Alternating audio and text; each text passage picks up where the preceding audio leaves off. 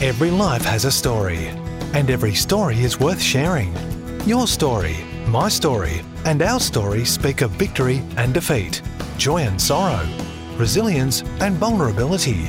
They are not just our story, they are Christ's story in us. They are Kingdom Stories from Down Under. I was blessed to meet tonight's guest at Churchlands Christian Fellowship, where I served for a number of years. And we created a beautiful bond in the Lord. Yes, Lord. And this bond has taken us into a great journey together. Yes, Lord. He has helped me so much along the path. A lot of wisdom here. He's like a spiritual dad to me. And it's just wonderful to have people like Merv in my life. Tonight, I'm so privileged, and I've waited for almost a year and a half to have him here. Merv Walsh, welcome, Merv. Thank you, Nathaniel. Just as we head off, I just want to thank you. You've been such an amazing support to me, and in establishing the ministry in the last I think it's about 6 or 7 years now, and it is 2015, 7 years now. Just the confidence that you gave me, and the fact that you believed in us is absolutely magnificent. You're a true confidant, and I'm blessed to have you. Well, I think I'm blessed to have you as a friend too, Nathaniel. I really mean that. And I'm always amazed by the things that you do to further God's kingdom. I really mean that. I'm just amazed at what you do. Praise God. Yeah, no, it's just your story. You need to write a book about it. Thanks for that. I'll take that on. No, you do. I keep telling a lot of people that they need to write a book. Spencer, the associate pastor at Global Heart, not the associate pastor, the pastoral director, I should say. He needs to write a book too for his story, just like Paul wrote his book, his story, and it's just amazing. He was telling us some funny stories about. I won't tell you about them, but told us a couple of funny stories that he did when he was at school, and a bit of a tearaway on the weekend. It was quite amazing. You get the podcast, listen to it. Wonderful. Yeah, it really was. So, where's your book? My book. My book's I take photographs. All right. That's so my book. Your book is tonight here. Yeah, at that's Kingdom right. Stories. Yeah. Where did your story begin? In England? No. Sorry, I'm a Queenslander. You're a Queenslander. Yes, your wife is English, though. Yeah, Helen's English, but that's a different story. Yes. I was born in Townsville on the 24th of October 1948, and when my father registered the birth, he registered me as the 27th. Oh. I didn't find that out till I went to get my driver's license. So you're a day older? 3 days. Oh, 3 days? Yeah, 3 days younger. 24, 27, oh, okay. 3 days younger. But yeah, anyway, cut a long story short, my mum and dad were working class people. They were in Townsville at the time, then they moved to Brisbane for a little while, then they moved up to Cairns in North Queensland. And we moved there, and we had a place in West Cairns. And in my family, there were 7 boys and 2 girls. Wow. And I was number 6. Wonderful. And I think there's Alan, Linda and Stephen are all passed away. Alan passed away a few years ago. Linda passed away in a car accident. My brother Stephen, he passed away. He'd been smoking and drinking all his life, and he passed away from that. I'll come back to that because that's a miracle in itself. Yeah. But yeah, we were in a small 2-bedroom house with a big sleep out in Cairns that Dad built. Dad was a carpenter, and Mum was a stay-at-home mum. You can imagine with 9 kids. And one of the things that the family always told us was that whatever you do, try and get a trade or something you can go back to. So my brother Neville's the oldest. He was a motor mechanic. Alan was a panel beater. Dennis was a plumber. Colin was a cabinet maker. Russell didn't get a trade, but he was a truck driver, can drive anything. Yeah, and that is a trade. Yeah, in a sense. And I, in a long way around, I became a fitter and turner. Oh. And my sister Linda, she didn't qualify in anything, and my brother Stephen, he didn't qualify in anything. My sister Cheryl didn't get any sort of a qualification. But and we lived in Cairns, and we used to go sailing every Sunday in the Cairns Harbour, which was brilliant. On a small dinghy? Yeah, 7'11" boats. They were called sabbats. And you hired those, or you no, we owned them. Oh, Dad built a couple of them. My dad was a very, very good carpenter. Yes. And was a boat builder. Yeah, good. And it was made out of the marine plywood. He used to bend them over the hulls and everything. And we had a 7'11" boat called Little Sabbat, and we had a trainee, And when we could, we used to go out and, when we were older, you had to start at 8, and at 15 you had to move up higher. And we never used to wear life jackets or anything like that. That was just not done in those days. And Not even sunscreen. no, not even sunscreen. Coconut oil. Come on, we had to cook ourselves. It's the other way around. Yeah, it was. I mean, that carried through to all the lifesavers and everything that I went into. We never used to put zinc on our nose, but coconut oil on our body to cook us. But yeah, we sailed in Cairns for a long time, and then unfortunately, my dad was he could rig a boat, he could make a boat, but he hated the water. But all my brothers, my mother's side of the family were from Sweden, and they were all my uncles on that side of the family were merchant captains. And going seagoing, so I think that's where we got it from. Vikings. Yes, that's true. I've got a problem with my hand here. That's a Scandinavian disease. That over a period of time, your hand can go like that. Okay. And that I reckon that's from using the Viking axes and all that. Who knows? That's just my theory. Your take on it. It's a good take. Yeah, but my father started gambling and drinking when I was in probably about. Year 8 or Probably 9. the other way around, drinking and gambling. Well, both of them. And unfortunately, he was on, in those days, in the 60s, he was on £25 a week. And he used to have to give Mum money for our food and that. And Dad used to take care of all the other bills. And unfortunately, he started gambling. And when I just finished, year 10, the bank foreclosed on our house. Oh. So in Cairns, all of my brothers had left. There was only myself and my younger siblings there. And we moved down to Tully, which is about 100 miles or so south of south of Cairns, on the way to Townsville. And Dad had a contract there as a carpenter to help build a local school. Yep. So we stayed there for a while, and that changed everything, because at the time I was going to go on from year 10 and do what was called, like nowadays, we call it senior. Nowadays it's you're leaving. And my family just couldn't afford it. So that's where I became a fitter and turner. I went to the Tully Sugar Mill and I became a fitter and turner there, a 5-year apprenticeship. Yep. And then about 9 months after I started, my mum and dad moved to Townsville. So I was left in Tully for a while, living in the barracks. And then when they could, they arranged to transfer me to go to a company called Evans Deacons in Townsville, which was a marine sort of a refurbishment company. And I went down there and I stayed home. Then my mum and dad again decided to move to Brisbane. Oh. So I was left in Townsville. How was your mum handling all these? She was okay. She seemed to be okay with it all. She believed that the family stayed together. Yeah. At that stage, anyway, I should say. Because it would have taken a toll on her. Yeah. Well, I think having 9 kids took a big toll on her. Yeah. When you see the mountain of our washing each week, it was bearing in mind those days, it was.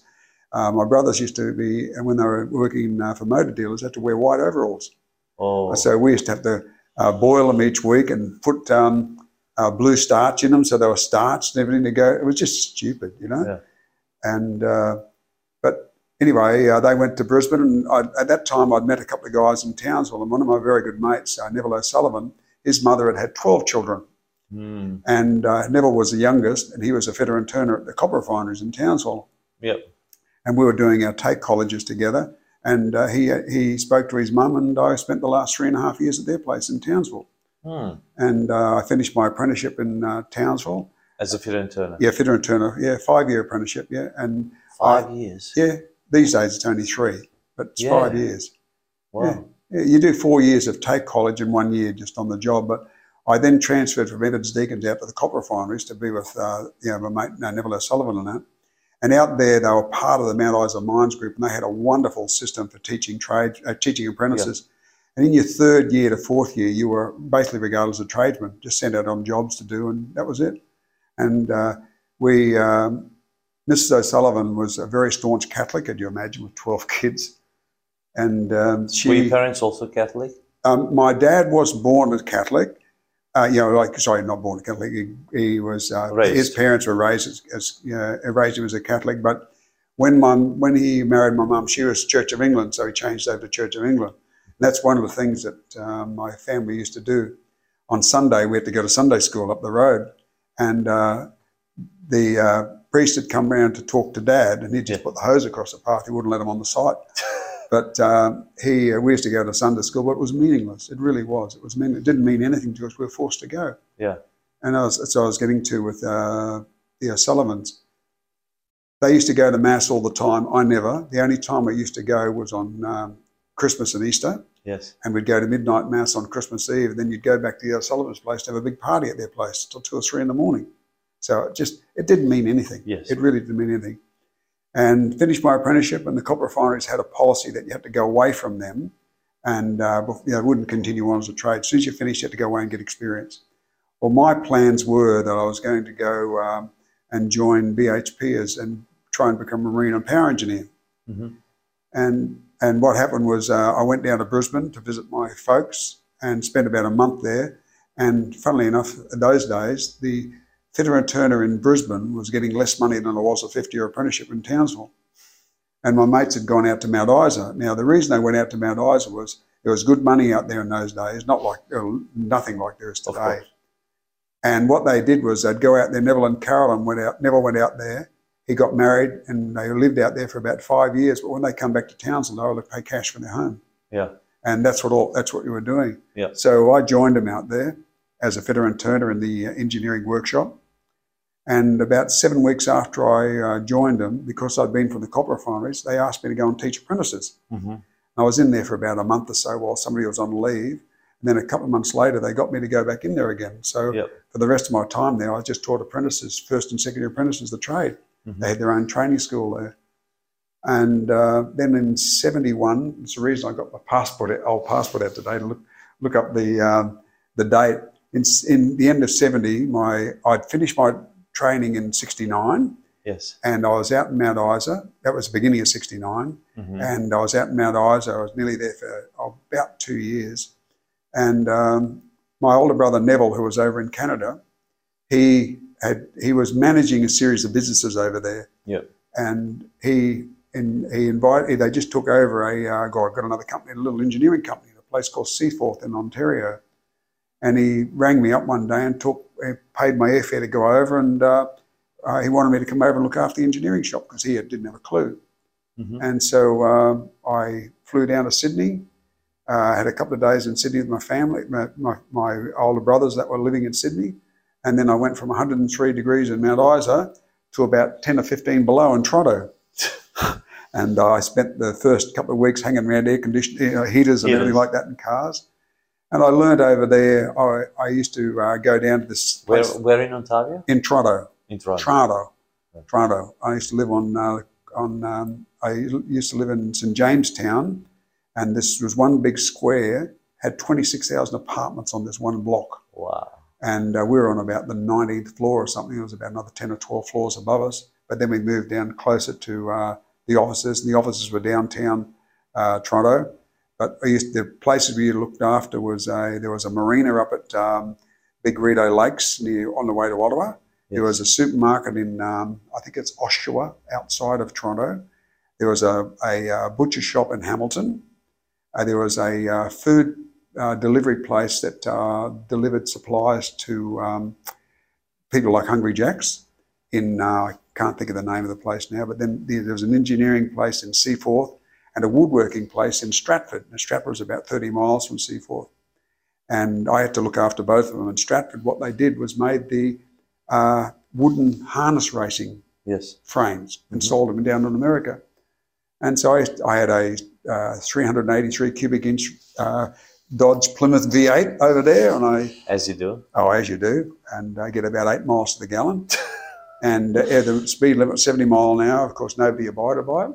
I used to travel down to Stratford and Seaforth about every week down there. And on Saturdays, I'd drive down to the place that did all the distribution to people like Hungry Jack's, then back to Hamilton and bring the banking back, so it'll be banked in the office on Monday. And that was my Saturdays, yeah. And then we stayed over there for about 15 months. That's why I looked it up today, because I was a bit unsure. I always thought it was longer than that. And then my older brother Neville decided to come back to Australia, and my brother Colin, who was over there as well. Colin was he was a cabinet maker. I lived with Colin when I was over there, became very good friends. And my brother Neville had a Mooney M20C, which was like a Beechcraft Bonanza.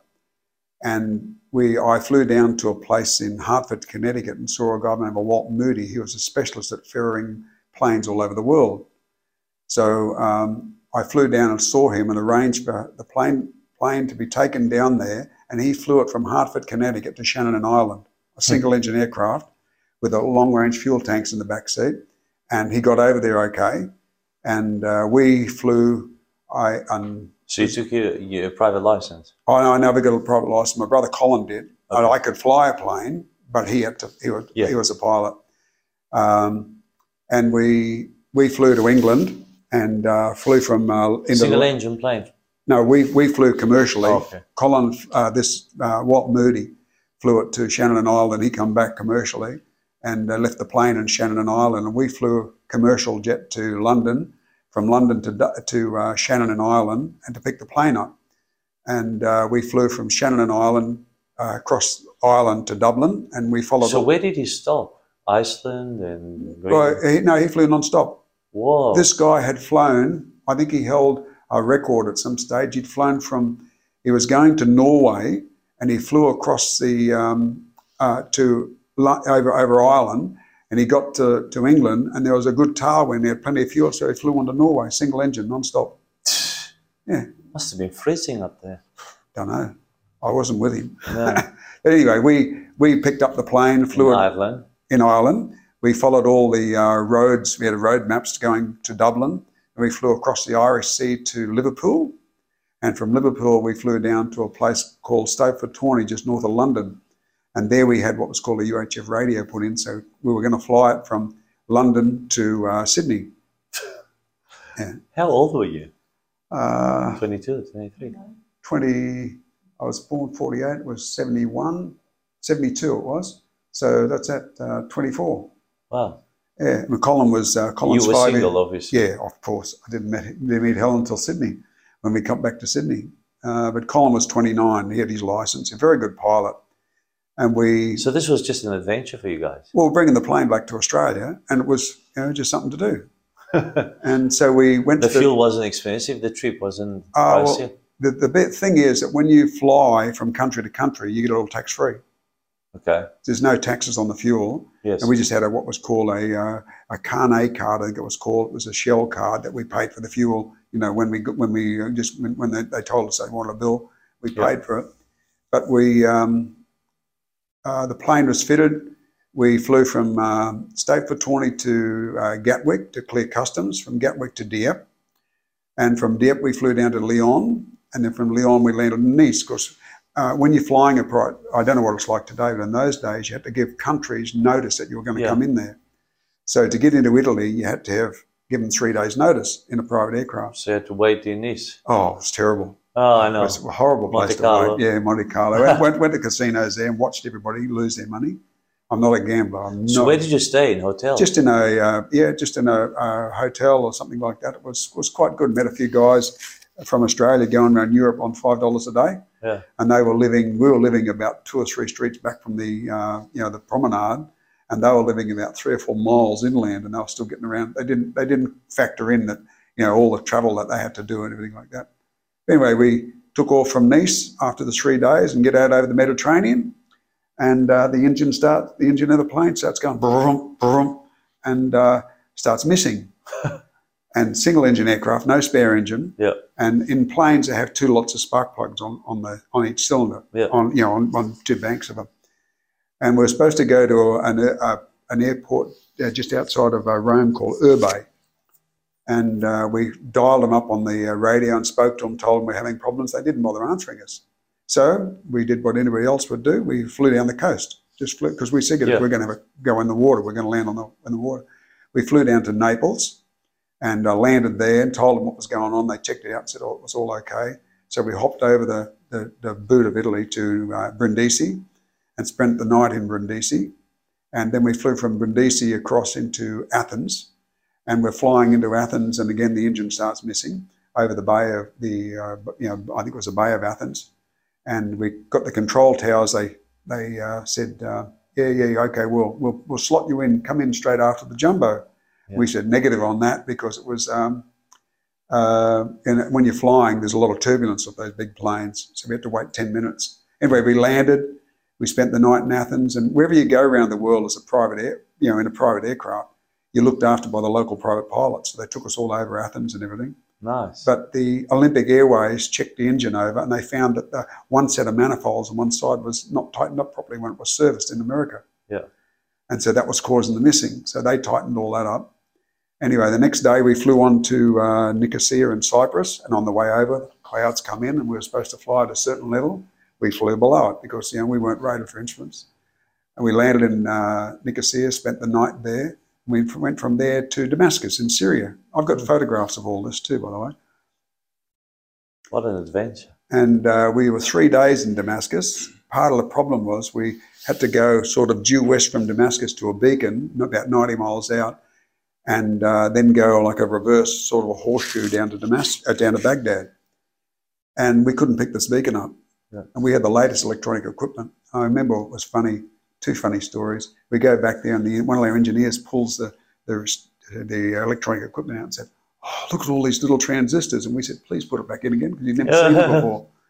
And the other time was the military commander wanted to meet us. Now we're in a light aircraft, about a 4 or 5 hour flight each day, no toilets, no nothing, with water and that. But we get up to the control tower, and the military commander says, "Have a cup of tea." We thought, tea, boiled water will be safe. We get this glass, there's sugar down the bottom, there's tea leaves and water.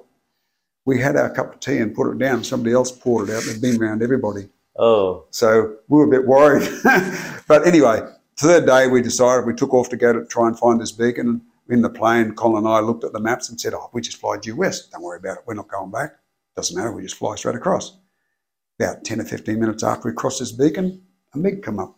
Whoa. And another one was over there. We're fortunate it was a Canadian registered aircraft. And they spoke to us in English and said, "CFSJU," that was a call sign. "We estimate you're 50 miles off course. Please waggle your wings to signify that, you've seen us." So waggle the wings and flaps and everything, Anyway, we went back up. Who were they? That was the Syrian Air Force. Okay. There was an air base down there that wasn't supposed to be there. In 72, not long after the wars. Yeah. Anyway, we landed in Baghdad, and they come out and had a look at the plane. And we had just an ordinary film SLR camera, shoved it under the seat, and we didn't spend the night there because we were going to go on to Bahrain. And we had to, everywhere you go, you got to file a flight plan to say where you're going to go and when you're going to leave and when your estimated time, so they can, if there's any search and rescue. And we're filing the flight plan, and it says we're going to go straight down to Bahrain. And the military guy said, "You can't go there." I said, "What do you mean? You can't go there? There's a new airbase down there." Oh. So we had to go big horseshoe, big sort of triangle around it. As we're going down there, we got caught in a dust storm. And I mean a bad dust storm. We couldn't climb over the top of it. So we had to go and land at this place called Basra on the tip of the Persian Gulf. And we landed there, and we still hadn't eaten. So this is all on maps? Yeah. On physical maps and by compass, none of this GPS and anything like that. And we landed in Basra, and we hadn't eaten since Cyprus. I mean, in Damascus, we went in the hotel room, pulled the sheet back, and there was long black hairs all down the sheets. So we threw all that on the floor. We didn't eat. We got to Basra and we ordered some meat. We opened it up, it was all green inside. So we didn't eat that. So we get to Bahrain and we check in at Bahrain, and there was a new British Airways only opened it 2 weeks before, and or the new airport, and there was a British cafe there. So we went up and we pigged out on bacon and eggs and fresh milk and all that sort of stuff. Anyway, we then stayed at a place called the Obiri Grand Hotel. I always remember that. And down below it was a supermarket. Nice. And we went down there and they were selling the big 825 cans of Australian SPC fruit. So we bought 24 cans of peaches, pears, apricots and whatever, and 48 cans of Heineken because we weren't drinking their water. Yes. So we loaded all that on the plane. We flew from Bahrain to Abu Dhabi, and we had to rebalance the plane. Then we're flying from Abu Dhabi, we had to go down to Karachi. And you're flying through this mountain pass, as they said. It was supposed to be below 10,000 feet. And we're at 10,000 feet, and there's mountains taller than us. So, the maps were all, Yeah. these days they're a lot better with satellite mapping and that. Yeah. But anyway, we're following the race. There would have been an air race from London to Sydney. We're following their route. We get to the end of whatever it was, this place. I'm not sure of the name of the place now, but anyway, we're supposed to fly out over the water about 400 miles. We went no way, 90 miles across and down the coast of Iran. We went to Karachi, landed in Karachi, spent the night there. Next day we flew to Ahmedabad. Yeah. And again, over the water, the engine was missing. Mm-hmm. Brump like this, and we just kept on flying, hoping for the best. We had life rafts and all that on board and life jackets. We went to Ahmedabad, and as we took off from Ahmedabad in India, it was very, very warm and over there. We hit a downdraft, nearly crashed the plane. We went to a place called Nagpur. We spent the night there. In India. And we went to the airport, and you had to go over there. It was a hangover of the British. I don't know what it's like today, but you had to go through the army, the customs, and the police to get out of the place. Wow. Every time you went in and out. Anyway, we went through the army. It was okay. Went to the customs, and unbeknown to me, I had to show him my passport. We're in this office, and the guy threw a file on my passport inadvertently, and I don't know for sure, but anyway, he put my passport in his file. Then we went through the police, and we went into the hotel, and they said, "Where's your passport?" And I went out to the taxi, it was still there. Went out to the airport, couldn't find it anywhere. Went up to the control tower, and they allowed us to ring the Australian embassy. So we rang them. They said, "I'll just fly up here." And the Australian and the military guy said, "You can't leave here, you haven't got a passport." Yeah. Well, I was a bit hot-tempered in those days. And we had bought a shotgun with us, a pump-action shotgun for protection. Just in case. So I'm going out to the plane, I'm going to get that shotgun out, I'm going to stick it up people's noses around until I find my passport. Anyway, they called all the guys out, and they found the thing in the guy's office, and after that I wouldn't give my passport up. We then flew to Calcutta, and we had to wait again 3 days in Calcutta to go into Burma. And every day, get up in the morning, get a taxi out to the airport, open a can of peaches or pears, eat that, couple of cans of Heineken, and drive back into town again while we're waiting. Didn't do a lot of touring or anything like that, just stayed at the hotel. And we went to Burma, and again in Rangoon in Burma, a couple of days we tried to fly down the coast, it was the west coast of Thailand, to go to Penang, and every day we hit the monsoons. So we couldn't fly in monsoons in a single-engine aircraft. So the third day, again, we flew from Rangoon across the bay to a place called Milman. I can remember them as clear as a bell. We landed over there. You lived every day in the maximum. Yeah. We landed at this place called Milman, and we said, "Oh, we're having a bit of trouble with our radio, telling him a story." We jumped the mountains and landed in Bangkok. Oh. And well, we're on the other side of the mountains, and we weren't getting the monsoons. Yeah. And then we spent the night in Bangkok, and then we flew down to Penang and spent a couple of nights in Penang, and we'd had enough then. We got a guy from Sydney to fly up and pick up the plane and bring it back to Sydney. And we boarded a commercial flight and went back to Sydney. And with my brother Colin, it was an amazing adventure. I think we counted up 22 times we nearly got killed. So, anyway. And then you got married? No, not yet. Not yet. That was we arrived in May, and my brother Colin started a building company, and I was working for him. And he met a lady called Mariana, and she worked at a company called Moronet Fabrics. Mm-hmm. And on the 2nd of September 1972, Helen and I went out on a blind date. And set up by her? Yeah, set up by her. And it was to say it was a bit of a schmozzle, that blind date, wasn't it? Went to a restaurant up in the back of King's Cross called Zorba's, and they bought the dessert out the wrong time and all this sort of stuff. It was just terrible. It was, and they'd set it up because I'd bought myself an MGB, that I was the last one to pick up Helen, and she was the setup was that I had to drive her, so she would go on anybody else. But anyway, she must have done something right. We went on a couple of other dates, and then I took her on a picnic down to, was it picnic before the sunburn? Yeah, went to a picnic on the Hawkesbury River because I lived at DY, at Newport Beach and then at DY on the northern beaches. We went to this picnic, and I took a lovely salad, a lovely cooked chicken, and a bottle of Matoush Rosé. And we'd get out, park the car, and walk down the Hawkesbury. I'd never researched it, no maps or anything. Yeah. On the way down, the esky broke, and the chicken rolled off into the ocean. So we sat on this rock, we had a salad and some matous. And on the way back up, Helen had a pair of those Skoll wooden shoes on. The sand got between under her toes. So you had to carry her? No. She got back there and she had really bad blisters on her feet. Oh. She had to go to hospital and get them all scraped. That bad? Yeah. True, darling? And? Yeah. And she still saw me again. It was amazing. And then we went on a date down to Stanwell, down towards Wollongong, to Stanwell National Park. And we went down to this beach. We thought, sunscreen on. We put this sunscreen on. Only one trouble, it wasn't waterproof. Yeah. And I think we got about 3rd-degree burns. Ouch. You just couldn't do it well, could you? And I then popped the question on the 5th of January 1973. We got married on the 7th of April, and praise God, on the 7th of April this year, we've been married 49 years. Well done. Congratulations, both of you. 49 years. That is, and she's still with me. My best friend over there. And you're still with her? Yeah. I wouldn't have it any other way. So you're in Sydney? Yeah, in Sydney. And she was in Sydney as well? Yeah, I met her in Sydney. We got married and we lived in Dee Why, on Dee Why Parade. And then I had a falling out with my family, and I just don't want to go into what was happening. I had a real falling out with my family. And we decided, Helen's mum and dad, when they come to Sydney, they'd been in Perth.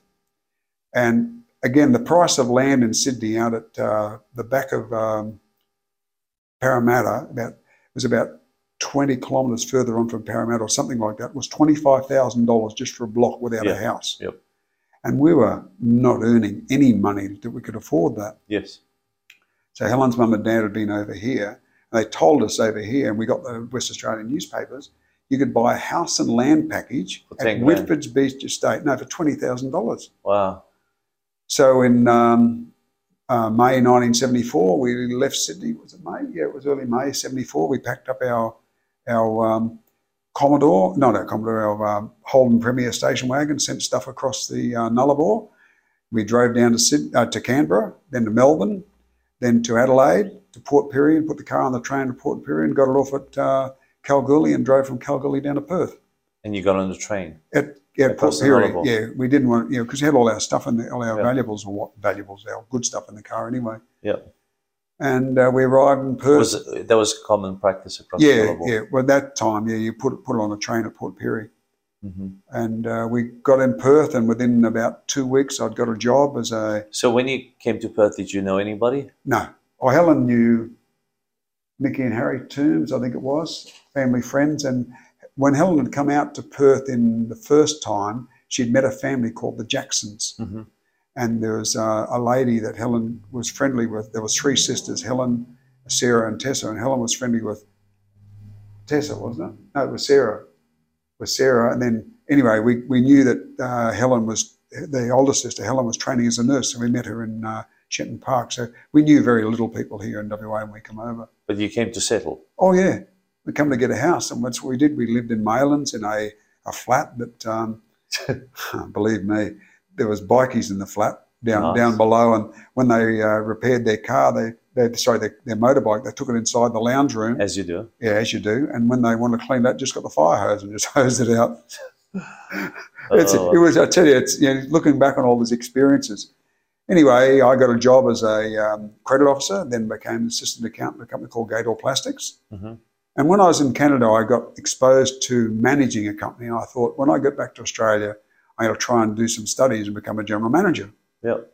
And then I read somewhere that to do that, you need a really good accounting knowledge. So we bought our house. We moved into a house in 75, but in early 75, it's end of 74, I did a mature age course to get into the then WA Institute of Technology. And I got in, and my number was 752747K, just a matter of interest, my student number. And I started a Bachelor of Business degree. Yeah. And was working, that was at Gator Plastics, and I moved to Berger Paints as assistant accountant. And I was a financial accountant. My mate Steve Chris was the management accountant. And we're unqualified, we're both doing our degrees. And I did my 6 years part-time. Yes. In 77, we had our first daughter, Samantha. And in 80, we had our second child. And I was working 5 days a week, going to uni 3 or 4 nights a week, studying all day Saturday, and doing my assignments. And it was just crazy. We're only talking about it today. Anyway, in 1980, I finished my degree and got my Bachelor of Business Award in February '81. And in the meantime, I'd been a member of the Society of Accountants as a student member. And I then applied to do the CPA program. But because I'd been working as an accountant part-time, and I think it was in 79, that was in 80, sorry, before I'd finished, the finance manager left, so they promoted me to be finance manager at Berger Paints. Nice. So because I had experience, I only had to do a day and a half to become a fully qualified CPA. And when I got in there, I never thought about general management again. Just loved the accounting because you had your finger in everything. You saw everything that was going on. And from there, had the finger on the pulse. Yeah. There I went to a company called Gadsden's and O'Connor, again as their financial controller. Went to Joyce Corporation in O'Connor, and Joyce was they used to own the Bedshed franchise. They had Slumber King range of beds and a couple of other different divisions. And I was the financial controller and company secretary. And that was one of my shortest careers. I had about 18 months, and I left there and went to Swan Cement, and I was the financial controller. And I was fully qualified, and in that stage I'd become a fellow of CPA. They advanced me to fellow. And then in '92, Swan Cement was taken over by a company called Adelaide Brighton, and we were promised the general manager his job was made redundant on that day, and they promised nobody else was going to lose their job. And then when I did the budgets and all that sort of stuff, they said to me, "Even you have to go." Yeah, I have to go. I was annoyed for about 2 or 3 minutes. Then I realised I was better off without them. Yeah. And one of the things I talk about when people say that they've been made redundant, they can never be made redundant because their job can be made redundant. The only one who can make anybody redundant is God, and He won't do that. Or the person themselves. Yeah, they can't be made redundant. No. Their job is made redundant, and it's a different way of looking at things. Yeah, good perspective. Yeah. Anyway, cut a long story short, I was out of work for 3 weeks, and I went to look at a contract accounting to a gold company in West Perth for a month. That was being wound up, and I wound up being there 6 months. And the guy who was the chairman of that company introduced me to Hartley Poynton, who had a financial planning division. And I was appointed the sort of general manager of their compliance and accounting and that. And I spent there for 6 months, and then they decided that they were going to make all their advisors brokers, and there was no room for me because I merged with Hartley Poynton. And again, I was out of work for 3 months. But funnily enough, the guy who got me the job at Hartley Poynton, his name was in West Perth, his name was Francis Way. He was a Christian working for one of the accounting firms, and I didn't know at the time. Anyway, I went back to see him, and he got me the job where I wound up being after I left Hartley Poynton. I was 3 weeks out of work, and I then went for work for a company called Westfi. And my job was looking after 2 little companies at the time. One was called Dyno Industries in Bunbury. That was a company that manufactured resins that went into making particle board. And the other one was a small little timber company called West Pine Industries. And I started there in '93. And in 2000, I started there when You retired from there, didn't you? No. Yeah, I did retire from there. I'll just tell you this, then I'll go back and tell you my Christian story. Yeah. And I I joined West Pine in 7th of May 1993, and in 2000, West Pine had gotten so big they had to spend a lot of money. Under the Regional Forest Agreement in WA, they cut out all the hardwood for housing construction. They were growing pine. Yeah. And so West Pine was a joint venture between West Australian Forest Industries and Bunnings. Then Bunnings were taken over by Wesfarmers.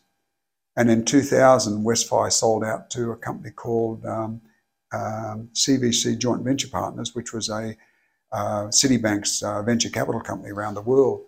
And what they were doing is buying up small. Westfi was a particle board manufacturer or MDF board manufacturer. They were buying companies up like that around Australia and putting them together and selling them on. And a year later, they sold it to Fletcher Building from New Zealand. So Fletcher Building is a mini Wesfarmers, and they still own 50% today through their Laminex subsidiary, and Wesfarmers still owns 50% of West Pine. Yeah. But I was there for 22 and a half years. We went from turning over about 77,000 cubes of logs up to 500,000, and we spent about $120 million over the time, up until about 2012. A lot of money was spent. And it was I used to do everything. I was company secretary, I was finance controller, financial general manager, admin and finance. I did the tax returns, I looked after all the payrolls, I attended the board meetings as company secretary, wage insurances, and I did the whole lot. I'll come back to how I managed all that, and I had one other accountant who helped me. Wow. And it was really good. And I retired from there on the 23rd of December 2015. Amazing. And I've been at home duties ever since. Happily Yeah. on duties. But, so how did you become a Christian? well, it goes back to Helen. In 1981, when our daughter Jennifer was born in 80, Helen had some, what do you call it, false pregnancy, false labour pains, about a month before Jennifer was born. And she went up in King Edward Memorial Hospital. And when we were in there, I was visiting Helen, and Helen said to me, I know that lady over there. And turned out that her name was Mary, her married name's Mary Edwards. When Helen came out in the first time, was it? The first time in 64, she'd met her at North Beach Primary School. And unbeknown to us, Mary was a Christian and her husband Cyril. And so in 1981, Mary led Helen to the Lord. Wow. And then there's a group of 7 ladies got together and prayed me into the kingdom. And believe me, they prayed me into the kingdom. And I used to go along to all the things. And one of the funny stories is Scripture Union, we used to be in Sherwood Court down Perth. Yes. And I used to pull up out the front in the car and say, pull up there and say to Helen, okay, you've got 10 minutes to go inside there and have a look at these books. And I'd wait in the car. 10 minutes in a Christian bookshop. We got hundreds of books at home now. Anyway, for 7 years I just didn't connect. And we're only talking today or coming down tonight. Helen said to me, she remember asking me, and after I became a Christian, didn't I ever see anything that different in her? And I said, no. I said, Satan had his hands over my eyes and fingers in my ear. I didn't see anything. Anyway, one of the group's husband died and had a funeral service at Shiloh and just up at Girraween. And her name was Debbie and Graham. And Graham passed away playing basketball. He left 3 young girls. Mm-hmm. And when I went along there, I was just so taken how Debbie was so calm. Yeah. You know, this was in, I think it was September, something like that. And September 88. And so I said to Helen, look, we'd been meeting Cyril and Mary for a long time and going up to their place at Quinns Rock. And you want to know anything about the Old Testament, you talk to Cyril. He is an absolute guru on it, and he studies it and everything like that. He's just a really top bloke. We used to go up there and have big debates about it. James Goss is a good friend of Cyril's. Okay. And anyway, we went up speaking. Helen said to me, why don't you go and see Cyril? So I used to go over once a week over to Cyril's place. And Helen even bought me a book before this, was how to give away your faith.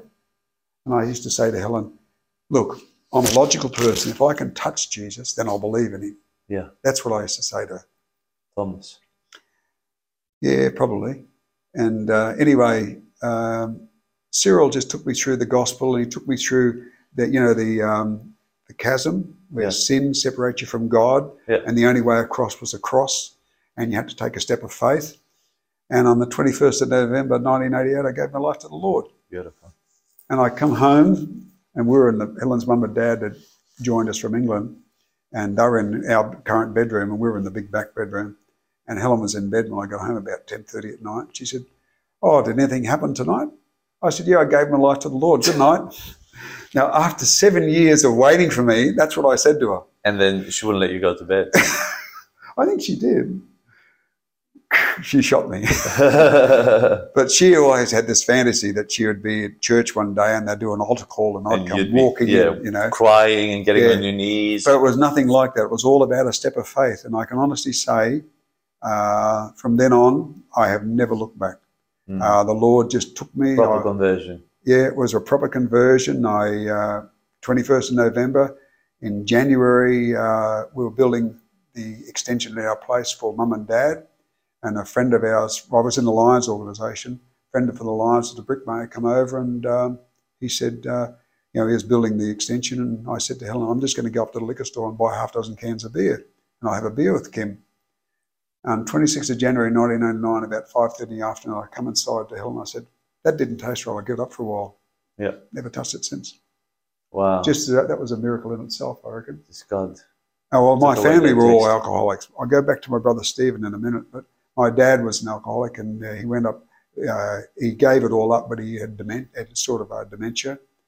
My mum never touched it, but all my brothers drank like a fish anyway. Some of them have given it up now.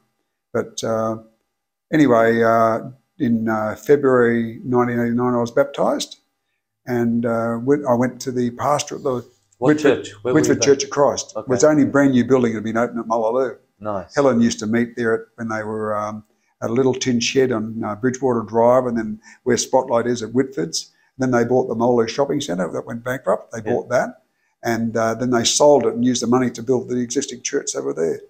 I went up to the pastor It's about a good business there. yeah.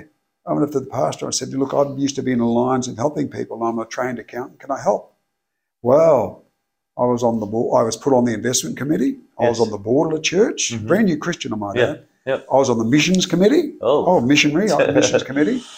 And we were on all sorts of welcome rosters and all this. And really, I just got burnt out. And we were there for 7 years. I think it was 7 years. Was it? Don't know. Oh, anyway.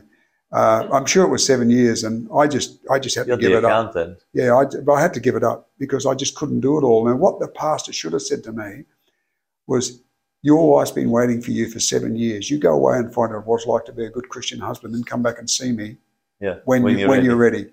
And he never did that. No, you just plugged it in. Plugged me in, and I was running Drenched it. around everywhere. But as chairman of the missions committee, come on, I believe the missions were like Robert Morley and African Queen, you know? Yeah. The white suit in the middle of Africa with the turned-up collar and the hat. That's what I believe they were. But I soon learned that they were real people and doing a real good job for God. And we used to support lots of people. Got a lot of stories from them. One weekend, we had a Faith Promise weekend. And I remember speaking to the technicians at Swan Cement when I was there, and they got me a digital clock. Yep. A counter. And I found out from some statistics how many people went to hell every minute. Yes. And I had this program at 8:00. When we had our missions weekend, I turned it on. Yeah. At the end of the weekend, I can't remember how many it counted, but one guy came up to me and said, he said, I'm devastated. I didn't realise that they'd lost so many people. And that really spoke to me. And at that time, God gave me a real good vision about what Christianity is all about. It's like a wave. You get a wave coming into a series of rocks. You get all the evangelists, i.e. Nathaniel, coming in, run into the rock, keep on running into the rock. But you've got the body behind you that supports those people, and then you've got the other people behind that are just getting pulled on by the tide. So he gave me that just to say that it's a body that we've got to look after, not just one. You can't just do one thing. Anyway, after 7 years, we left there and we joined Churchlands Christian Fellowship. And we were there, we joined in 95, and we were there for about 22 years. And you ended up on the board and in accounting. Yeah, being in accounting. I was there and I saw the pastor there, John McElroy, and again said I was an accountant. Could I help? Then I was on the, they decided to buy the building. They bought that building in 2000 it was. And I was put on the fundraising committee. Yeah. And looking after all the books, which I did for we got the deposit together, and we wound up buying the building. And then about a year or so later, he decided to invite me onto the board of the church. Beautiful. And I was on the board for about 10 or 11 years, I think it was. And then the treasurer left. And so being the accountant, I was the treasurer as well. Naturally. Oh, naturally. And at that time, Helen was working in the community services, it was called, or it started out as compassion ministry, but it was community services. The guy who ran it was a full-time chef. Yeah. Or it was fully trained chef. I know him. Hannes Tischhauser. Yeah, Canadian. Yeah, no, he's Swiss. Swiss, but he lives in Canada. Yes, he lives in Canada. Yeah. He started Churchlands Kitchen with a one-pot burner, making up soup. And we had a grant from the Lotteries Commission, and they went up building a kitchen at Churchlands worth $200,000. Yeah. And Hannes run that. And they used to feed about 120, 130 people every Wednesday. Yes. And support all the schools in the northern area. They had the government changed the laws about using food that was no longer good in the supermarkets, that with spots and whatever. And so Hannah somehow convinced him to give him 2 vans. They used to go around and pick up all this food and give it away in hampers and supply schools with breakfasts and I know. all this sort of stuff. It was amazing. Yeah. Anyway, Helen... That's where I met you and Helen at Churchlands. Oh, yeah, that's right. I remember Nathaniel coming on board in Churchlands. I was on the board, and I even remember writing a note to John McElroy saying that I don't know how long John had known you. Yeah. And I wrote, as being a board member, I said, perhaps we should give Nathaniel a trial for a while, because we'd had other people there who'd turned up and they just hadn't worked out. Of course. And anyway, John had his way, and Nathaniel was appointed, and I got to know Nathaniel there, and went up starting doing his books for him there when he first started out on ASOM. And from then on, we do all the different ones now. Now we've got so many entities. Yeah. And oh, it's all right. They're easy to do. They cross-reference. Okay. Yeah. But anyway, we were there for a long time there. Then I can't remember what was it, 4.5 years now. So it'll be 2018, 2017. 2017, some things went on at Churchlands that we decided to take a break from in May. We took the month of June off, and in that time, Helen's mum, who was living with us, Mum and Dad lived with us from 30 years, Helen, wasn't it? In a granny flat was built on. And Helen's mum was finally, she could hardly walk, could look after herself, because Dad had passed away in 2013. And Mum was living there, and she was coming into us for all the meals. And Helen was just the chauffeur, appointment keeper, everything. And Mum went up in hospital in early July, then come home for about 8 days, and Helen tried to look after her but couldn't. And Mum made a decision that she was going to go back into hospital and go into care. Yes. And so we took some more time off. We took another 6 months off from Churchlands. And we went up through our friend Fred Boschart. Yes. He pointed us on to Juniper at board, and funnily enough, when we filled out, I fired a shotgun approach filling out all the forms for Mum. A lady at the Juniper at Balcatta knew us. So Fred couldn't say, put these people on, but he just said, these are good people. And Mum was in a place over at Ascot, Aegis at Ascot, which was a transition house. Mm-hmm. And they had, unfortunately, because of the nature of it, they had all different disabilities in there, abilities in there. And Mum was in a room sharing with 2 people with dementia, which was terrible. That's not helpful. Anyway, she was only there for 12 days when the average stay in there was 7 weeks. Anyway, we took a place at Balcatta, and Mum moved into Balcatta. And she stayed there until they moved over to Crystal Halliday near Karrinyup, and she passed away in February last year. Yeah. And so Mum and Dad lived with us, and in next door, and it was just like a separate apartment, separate units, whatever. Gave them the big back bedroom, and another 1-bedroom unit was sort of built on. Anyway, in that time, while we were looking after Mum and settling her in, only 1 or 2 people from Churchlands ever contacted us and see how we were. So we decided after a bit of a break, we'd look around for a church close to home. Yep. And I'd been driving up to Joondalup, living up there since 1986. Driving around Winton Road quite a lot, and there were 6 churches on Winton Road, and then we went down from Hodges Drive by the bus depot and turned right. There was a little church in the old milk depot, which is no longer there now. It's an international education head office. Right next door was Global Heart. Then round the corner there was 4 other churches. And I said to Helen, let's go here. Yeah. We'd been driving past here, so we went into Global Heart in February 18. And we were made so welcome there. It was just an amazing place. We felt like home. Mm. And we said we'd give them, I think it was 6 weeks in each place, and then make our mind up. Well, we haven't moved from there. Praise God. And you're involved there with First Steps? Yeah, what happens in Global Heart is that those days, when you first join, if you are a Christian, you go through what they used to call their ID track, which is now called Next Steps. But if you're a new Christian, you go through what's called First Steps. Yeah.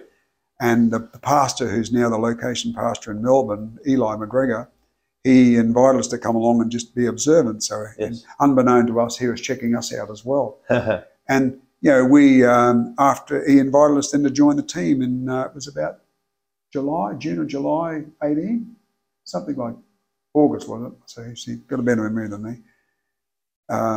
And then we've been on the team then, and it was an absolute pleasure to be able to go and disciple people, anybody new to Christ, to take them through a series of 4 lessons, or new to the church, to take them through another 4 lessons.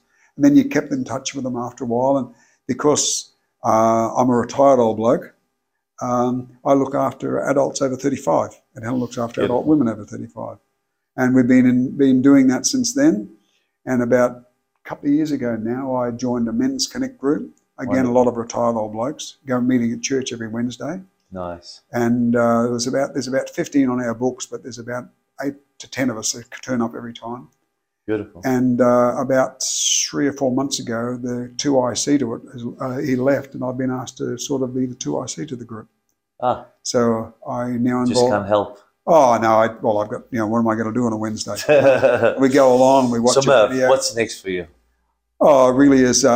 It really is up to God. What's next for me? We want to make sure that nothing is. We don't do anything out of God's will. Yeah. And what He decides us to do. We're just not going to go. We've seen too many cases where people have done things they think in their own strength, and it's just failed. What would you like your grandkids to remember you by? Oh. When they think of Grandpa? Probably a bit of a silly old bloke. I get down on my hands and knees and bark like a dog and play with my grandkids. I was doing that today. I got 2 beautiful grandkids. A boy who's 9 in July, and Kelsey's 14 months old. And it's just a joy to be with them. And hopefully one day I will write my story, because I've got a lot of other things I left out. And so that they know it. I'm doing it in pictures. I've got a lot of photographs I take. I think I've got a database of about 90 to 100,000 photographs at home. It'll take you 3 years just to sort through them. No, they're all sorted through. There's only one lot. There's about 8,000 that I'm sorting out. All the others are filed in date order, event, the whole lot. I've got a whole filing system for them. That's amazing. And so, well, hopefully we pray for our family. Both our daughters gave their lives to the Lord at a very early age. We're involved in youth groups. But when they became adults, they've been away. We're just praying for them to come back. They're both married, and our eldest girl, Samantha, has been married, I think it's 6 years this year. Mm-hmm. See, got you. I think it was 5 years last year. But she's got Kelsey, and she had a lot of trouble. She's a miracle baby. And Jennifer is married to Jared. She's been married to him since 2011. So it's 11 years, and she's got the beautiful boy, Murray. And we just love our girls, and love one of them lives in Callaway and one lives in Padbury, and we live in Heathridge. So we're about, it's just 10 minutes away. Well, our next stage in life is probably downsizing, because our house is too big just for us. But with the current market, we're not going to do it. We'll wait a while. I want to go back to my brother Stephen. My brother Stephen was an alcoholic. He married a lady, and they used to drink a quart of Jack Daniels before lunch every day.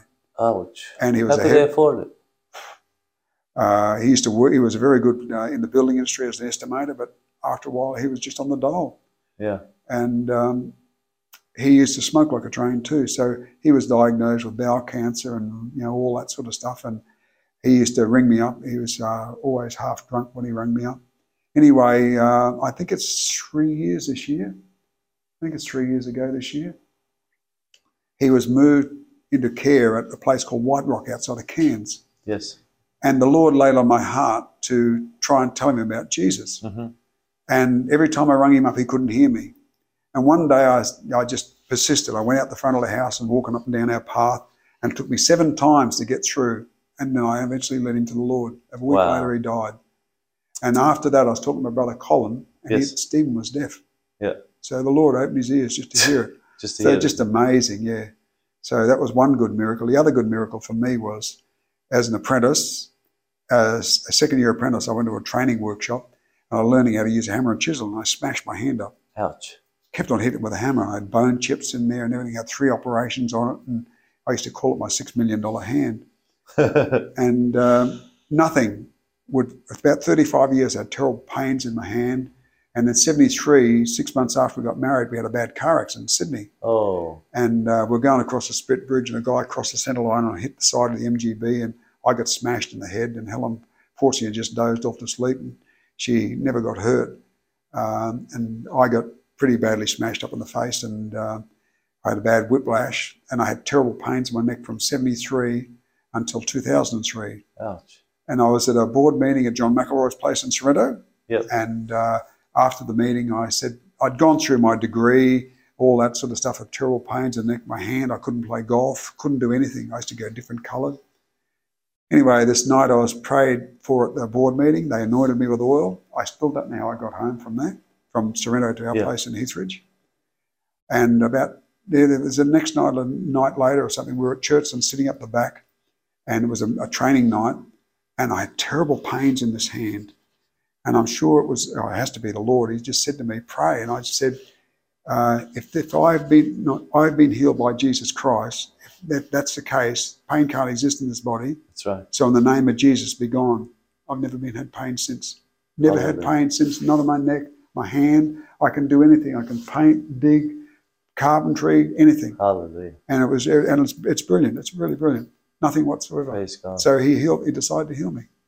Praise God. And one of the things I like doing in our starting point area is I love studying the Bible. Yes. I love studying the Bible. I got so many statistics in my head about how the Bible was, the authenticity of the Bible. You know, when you think about the old Dead Sea Scrolls, when they were first discovered, they checked one passage in Isaiah, and there was only 157 different words, and there was only 18 different words that were different from the Dead Sea Scrolls to the earliest record they had, and 11 of them were spelling errors, the other ones were just interpretations. Wow. 95% accurate, the Dead Sea Scrolls are. Powerful. Yeah, and they've gone back, I think it's gone back 900 years from the earliest manuscript to now. They've got almost a complete manuscript of the Old Testament.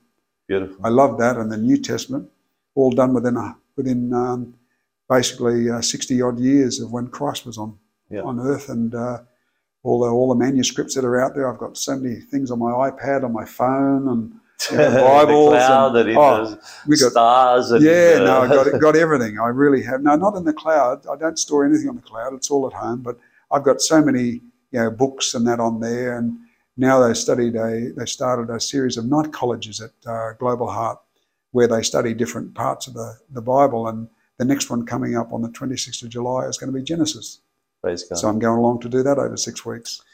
Thank you so much for sharing these beautiful stories of your heart for the kingdom of God and the gospel. I think it's absolutely beautiful. Yeah. Well, he's an amazing God, and I thank him every day for each day that he gives me to wake up beside my wife and for my family and for everybody. Amazing story. Yeah. Well, folks, you've heard an amazing story from Merv. The Lord, allowed him to go many, many ways, and saved his life, over 20 times just on that journey from America to the Middle East and then into the South Pacific. We just can't help it but see God's grace throughout his life. So praise God for that. I'm sure that this story encourages you to carry on the good work and not to give up, especially on your family. That's right. Like Merv didn't give up on his brother, but went to see him while he was in palliative care and lead him to the Lord. There's always something we can do while somebody's still alive. So praise God for that. Yep. We pray that you're encouraged and built up, and share this amazing story with others so others can experience the same encouragement. We look forward to seeing you next time here at Kingdom Stories from Down Under. My name is Nathaniel. Thank you for joining us on Kingdom Stories from Down Under. We'd love it if you would subscribe, rate, and share these stories with your wider community. And remember, every story is worth sharing, including yours.